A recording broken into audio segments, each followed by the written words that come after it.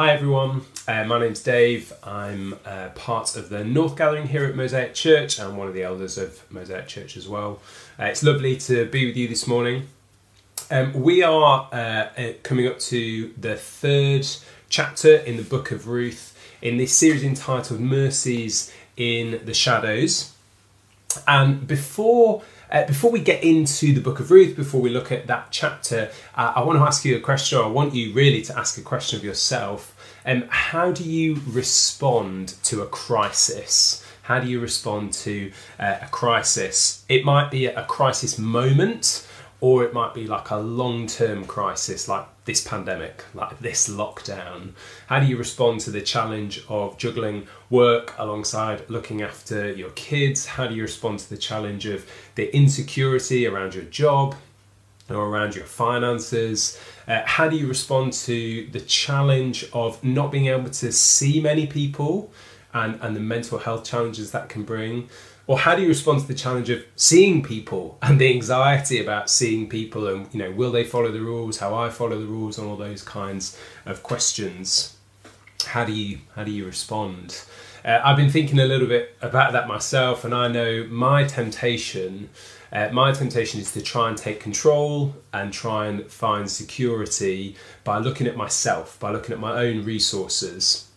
So I've noticed that I've been working harder, been working more hours, because I'm trying to take control of the situation. I'm trying to mitigate any external circumstances that might threaten my livelihood or my working situation. And I've been checking our finances. I've got a couple of banking apps on my phone, and I'm checking them. I would say daily, but it's probably a couple of times a day, 3 times a day. And really, what I'm checking I'm checking every transaction going out, every transaction coming in. I'm wanting to make sure, are the finances in our bank account, in our budget, what they should be. And really, I'm trying to find security there. So my temptation is to look at myself and look at my resources rather than to look to God. And it can feel to me like it's unproductive to pray. It can feel sometimes like a bit of a shot in the dark, a bit of a last resort. I think what this crisis has revealed to me is a real struggle in my heart to trust God, to trust who He is and what He's like, to trust His character. And the bizarre thing is, I can look at loads of examples in my life where God's provided for me and cared for me and looked out for me, but there's still in my heart this bent towards distrusting Him, this kind of temptation to look to my own resources rather than to look to Him and His. And I just wonder whether you can resonate with any of that, or whether for you in a crisis moment you're a bit, if there's a fight or flight reflex, you're a bit more of a flight. You try and run away from the suffering. You try and hide from it, pretend that it's not really happening. Maybe it's you don't feel like you're able to cope, and so if you just pretend like it's not happening, and that's your way of coping with the situation, or whatever it might be. Crisis times, they raise big questions for us. They raise these questions of, who is God when there's a crisis going on or there's a time of difficulty? Where is He at work? Who is He that we should trust Him? And those kind of moments, those kind of big questions can put an obstacle between us and our relationship with Him. They can put an obstacle between us and trusting Him. So what do we do with that? Well, I think the book of Ruth, and Matt mentioned this in the opening sermon around the book of Ruth. He talks about this way through. The book of Ruth provides us a way through, and it provides us a way through in a couple of ways. One, the characters in the book of Ruth, they speak to us, they show us how we can act in times of crises that can be really helpful. But what I really want to kind of press into today is that this story ultimately is revealing to us who God is and what he's like and how we can trust him. That the way through this difficulty and these difficult seasons and the crisis is to have a bigger vision of what God is like and who he is towards us in this time of crisis. So what we're going to do is we're going to read through this chapter in the book of Ruth. We're reading chapter 3, and as we read it through, I'm just going to draw out a few things that it's important for us to note, and then we're going to focus on how it reveals who God is to us in the midst of difficulty and crisis. Now, something we've got to remember about the book of Ruth is this is an ancient story. This is maybe 2,000, 3,000 years old. So it's written in a different time, it's a different place, and it's a different culture and a different society. And so there are some things that are normal in the story that would seem really strange to us. So we've got to recognise we're reading an ancient story. But let's go through the story and see what it shows us. So if you've got a Bible in front of you, you might want to turn to Ruth chapter 3. If not, don't worry, all the verses will appear on the screen before us. So in chapter 1, it says, "One day, Ruth's mother-in-law, Naomi, said to her, 'My daughter, I must find a home for you where you will be well provided for.'" So let's just pause there. So this word home, the Hebrew word is really security. And what Naomi is saying to Ruth is we are not in a good situation. We are impoverished, we're vulnerable, and we are not well placed in society. I need to find a way for you to be secure. And ultimately that would mean I need to find a home for you. I need to find a household for you where you will be protected, where you will be cared for, where you will be provided for. Because these two women in this society, they find themselves outside of the home. They find themselves outside of what we could call a household societal structure. And really everything in that society functioned around being in a household. Being in a household meant you were part of relatives and wider family members who kind of all came together in one place, in one household, to provide for one another, to work for one another, to kind of get food for one another. But Naomi and Ruth find themselves outside of that system. They're just two women on their own. They are going to struggle to find food. They're going to struggle to find shelter. They're going to struggle to survive in this society, really. And so Naomi is saying to Ruth, we've got to find a way through this. We've got to find you a home. We've got to find you security.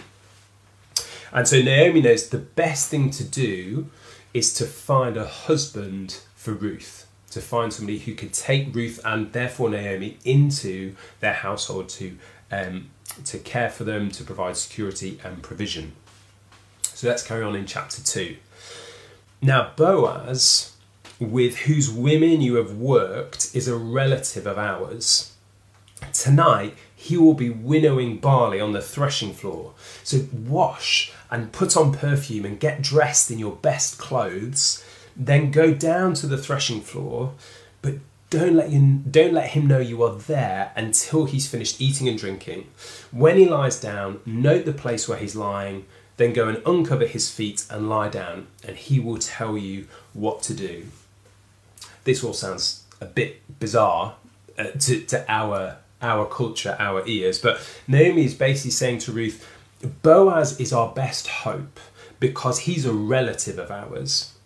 Now that seems odd. Naomi's looking for a husband for Ruth, and she kind of looks within the family. Now in our culture, if somebody's planning to get married, they normally marry outside the family, so that can feel a bit strange. But the culture at the time, you would often marry kind of an extended family member. And what Naomi is actually doing here is, this isn't just kind of good strategy. Naomi is actually placing her faith in who God is in this act. Because God had given his people a law, a way of living, way back in Leviticus 25, that said if a woman was married to her husband, but her husband died, that woman needed to be protected, she needed to be cared for, she needed to be provided for. And the way that would happen is the closest male relative to her husband who was able to marry her and take her into his household should do so.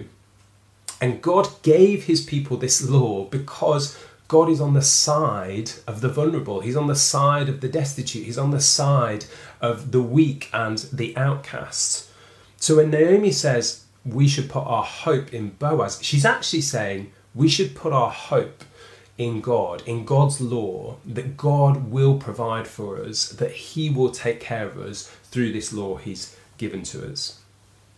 Now, oftentimes, Naomi gets a bad reputation. She gets a bad rap from the book of Ruth. Some people look at Ruth chapter 1, where Naomi changes her name to Mara, which means bitter, and says, she's not coping with her situation very well. She's not trusting in God. But I actually think the reverse is true. All the way through the book of Ruth, Naomi is looking out for her daughters-in-law. She's looking to care for them and protect them and make sure they are well cared for. And that's what she's doing here. Let's go back to the story, verse 5. I will do whatever you say, Ruth answered. So she went down to the threshing floor and did everything her mother-in-law told her to do. And when Boaz had finished eating and drinking and was in good spirits, he went over to lie down at the far end of the grain pile. So he's worked hard, he's had something to eat and drink, and he's going for a well-earned rest. Ruth approached quietly, uncovered his feet, and lay down. In the middle of the night, something startled the man, and he turned, and there was a woman lying at his feet. "Who are you?" he asked. And you might be like, why is he asking who are you? But you've got to remember, there's no street lights, there's no electricity, so it's pitch black.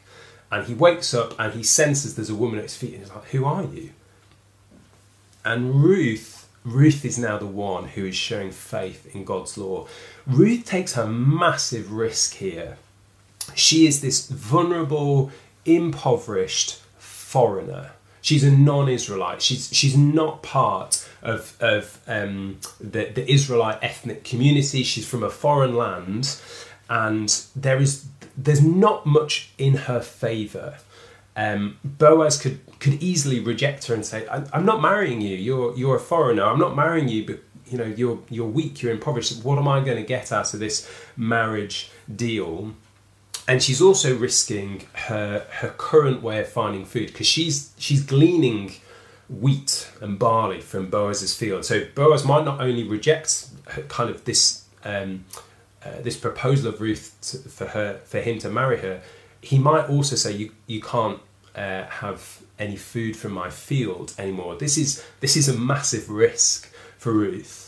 But I think, like Naomi, I think Ruth has faith. I think Ruth has faith that God is going to provide for them. God is going to care for them. And that the means that that's going to happen is through Boaz.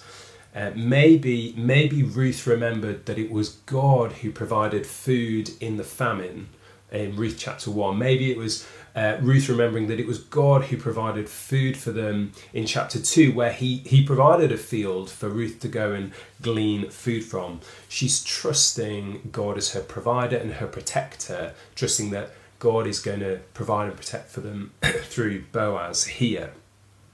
So Ruth responds, "I am your servant," Ruth said. "Spread the corner of your garment over me, since you are a guardian redeemer of our family." Ruth is asking Boaz to enact God's law and redeem her, and by proxy Naomi, from this place of vulnerability and scarcity. Boaz says, "The Lord bless you, my daughter," he replied. "This kindness is greater than that which you showed earlier. You've not run after younger men, whether rich or poor, and now, my daughter, don't be afraid. I will do all you ask. All the people of my town know that you are a woman of noble character. Although it is true that I'm a guardian redeemer of our family, there is another who is more closely related than I. Stay here for the night, and in the morning, if he wants to do his duty as your guardian redeemer, good, let him redeem you. But if he is not willing, as surely as the Lord lives, I will do it. Lie here until morning." So Boaz responds as Ruth and Naomi hoped he would in fulfilling God's law. But more than that, he honours Ruth. He declares that she is showing him kindness just in the same way that she showed kindness to Naomi. She's showing him loyalty in the same way that she showed loyalty to Naomi. She has come to him, her kinsman, rather than going to younger men. And there's a sense here that Boaz knows this is a risk, but also maybe knows that Ruth could have had a shot with some other people in the town, in the village, that maybe she could have gone after a younger guy, maybe somebody more likely to be able to provide children or a stronger person, whatever it might be. Boaz is saying, I am honoured that you would come to me. Maybe somebody who's a bit older, but somebody who is your kinsman. You would put your trust in me. And he says, you're a woman of noble character. You are showing integrity, and he honours her. So Boaz here he is acting with righteousness. He's following God's law. He's acting with integrity because he knows there's actually somebody closer to Naomi. And so he says, we need to check with him first. But he also acts with such honour and dignity towards Ruth. He really respects her. And in so many ways, Boaz is displaying God's character in response to Ruth's faith. And before Ruth leaves in the morning, Boaz gives her a large amount of barley to take back to Naomi that would tide them over until she could be redeemed, until she could be brought into his household. So it is a beautiful story. It's a story of risk, it's a story of faith, it's a story of trust, but it's also a story of honour and integrity and righteousness. There's a sense in which if this was done in our culture, it might be a little bit like the Notting Hill scene where Julia Roberts goes to Hugh Grant and says, I'm just a girl standing in front of a boy asking him to love her. And it's not that kind of story at all in so many ways, but I think that's how our culture would interpret it. So that, there's a beauty to this story. It is in some sense a love story, but it's also really a story of survival. And it's a story about trusting in God's provision and God's character. Now, one layer of the story is I could kind of finish the preach there and say, you know what, church, we're meant to act like Naomi. We're meant to act like Ruth and put our trust in God's character and look to him and his promises to care and protect us. Or I could say we're to act like Boaz, we're to act with righteousness and integrity and honour towards the vulnerable and to care for those who are in need and lacking. And maybe that would be an okay place to land. A little bit like reading an inspiring biography of a person who's achieved some great feat or acted in some remarkable way and thinking, I should go and do the same. We should go and live likewise. But we've got to remember that the story of the Bible is ultimately a story that reveals God to us. It's ultimately not a story of role models that we're meant to follow. It's not a story of lots of people and lots of characters that we're meant to imitate. It's a story that shows us who God is and what he is like. So we've got to ask the question, how does this chapter show God to us? Where do we find God in the story? And partly we've seen this already. We've seen that we see God's character in this law that he's given to his people to protect these vulnerable women when their husbands die. We could say God is a good lawgiver. He's one who cares. He's one who provides. And all of that's true. And all of that's really helpful for us. But the book of Ruth is speaking about someone coming along and redeeming another person. Boaz taking Ruth and Naomi into his household and providing for them. And that story, that image, that's really the story of the whole of Scripture. That really is the story of the whole of the Bible. That's the story of God and his people, God and his creation. And the story of Ruth is like that story writ small, but it's there to remind us of this grand story that God has come to redeem his creation, redeem his people. When Ruth is lying at Boaz's feet and Boaz says, who are you? Ruth says, I'm your servant Ruth. spread the corner of your garment over me, since you're a guardian redeemer of our family. Just imagine Ruth's lying there in the cold, and she's poor, so she probably doesn't have loads of clothes, and she doesn't have warm clothes, so she's lying there at night time in the cold, and Boaz wakes up, and Ruth says, probably through chattering teeth, probably shivering, spread the corner of your garment over me, since you're a guardian redeemer of our family. And Boaz does. He maybe takes his garment, his outer coat, and he spreads it over Ruth. She's brought into his warmth. She's brought close to his body. She's being welcomed in that moment into Boaz's warmth, but also into Boaz's life, into his household. Now that image of a garment being spread over someone, it's actually an image that God uses to describe his relationship with his people. In another part of the Bible, in Ezekiel, the prophet Ezekiel, in chapter 16, God describes his relationship with his people in this language of a husband finding a bride. And he uses this really emotive, dramatic, evocative language. And he says this, Ezekiel 16, starting in verse 3. This is what the sovereign Lord says to Jerusalem. This is what God says to his people. Your ancestry and birth were in the land of the Canaanites. Your father was an Amorite and your mother was a Hittite.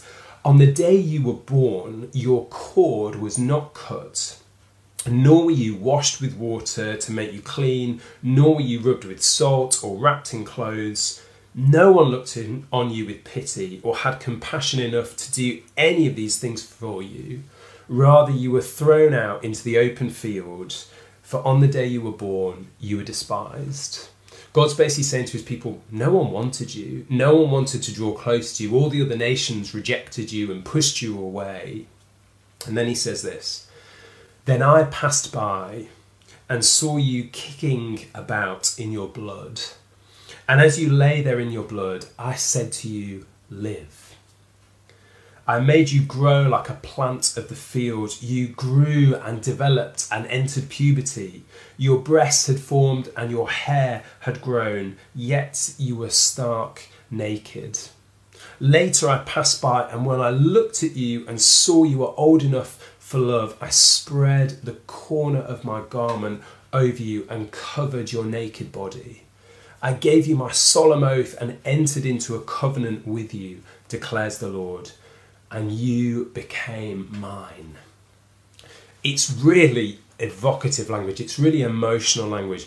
God saying to his people, my relationship with you is like I'm rescuing a dying and helpless babe. He nurtures them and cares for them so that they could grow and mature like a child growing up.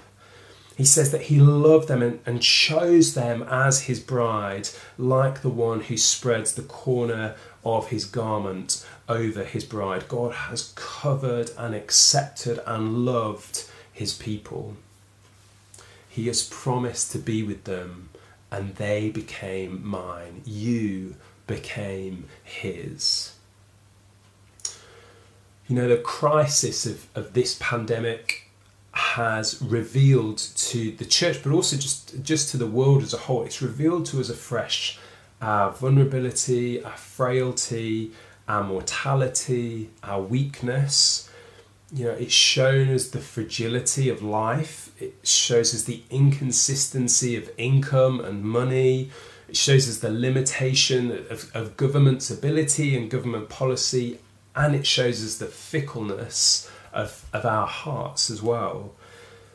So what's the way through? What's the way through difficulty? The way through difficulty is to put our trust in the God of the Bible, the God whom the Bible reveals to us, the one who sees our situation and responds, the one who sees us like a babe kicking about at the side of the road, who responds to our nakedness, our weakness and our frailty, who responds to the sin of our hearts and the prospect of our death by spreading the corner of his garment over us.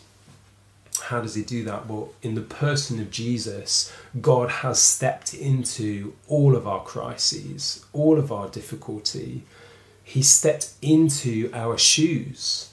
He stepped into our lives, and he has drawn close to us in our time of need. Ultimately, through Christ's death and his resurrection, his defeat of the power of sin and death, God has shown to us and said to us, you are my beloved. You are my children. You are my bride, and I will spread the corner of my garment over you. He clothes us. He honours us. He doesn't shame us. He washes us clean. He doesn't announce our guilt. He liberates us from the power of sin and death. He doesn't condemn us. That's the path through this crisis and difficulty, to lift our heads, our eyes to the one who has stepped towards us. We're to put our trust in the one who has already given himself up for us to draw us close to himself. That's our hope. That's our confidence in this season. That's what enables us to have perspective on this current situation, to see that this isn't how it ends, that God has a better future in store for us. And that ultimately means prayer. Prayer isn't a shot in the dark. It isn't a moment of last resort, as I'm sometimes tempted to think it is. Prayer gradually becomes our first port of call, as we trust in that image that God has drawn us close to himself. Imagine as Ruth experienced the warmth of being under Boaz's garment, she's also realising it's going to be okay. I am cared for, I am protected, I am seen, I'm known, I'm welcomed, I'm accepted. When we call out to Jesus in prayer, when we come to him, when we put our trust in him afresh, we're calling out to the one who has already rescued us, who has already redeemed us. We come to a realisation that where we find ourselves with God is that we are already under his garment. We're already drawn close to his warmth. We're already in his embrace. What Ruth finds in chapter 3 is that God has already been at work in the shadows, as it were. That when she appeals to Boaz to protect her and he responds, she's realising that God's mercy is already at work for her. What we realise when we call out in prayer is we realise God is already merciful towards us. We are already accepted into his embrace. He has already drawn us close. So let me pray for us that we would know that in the week ahead.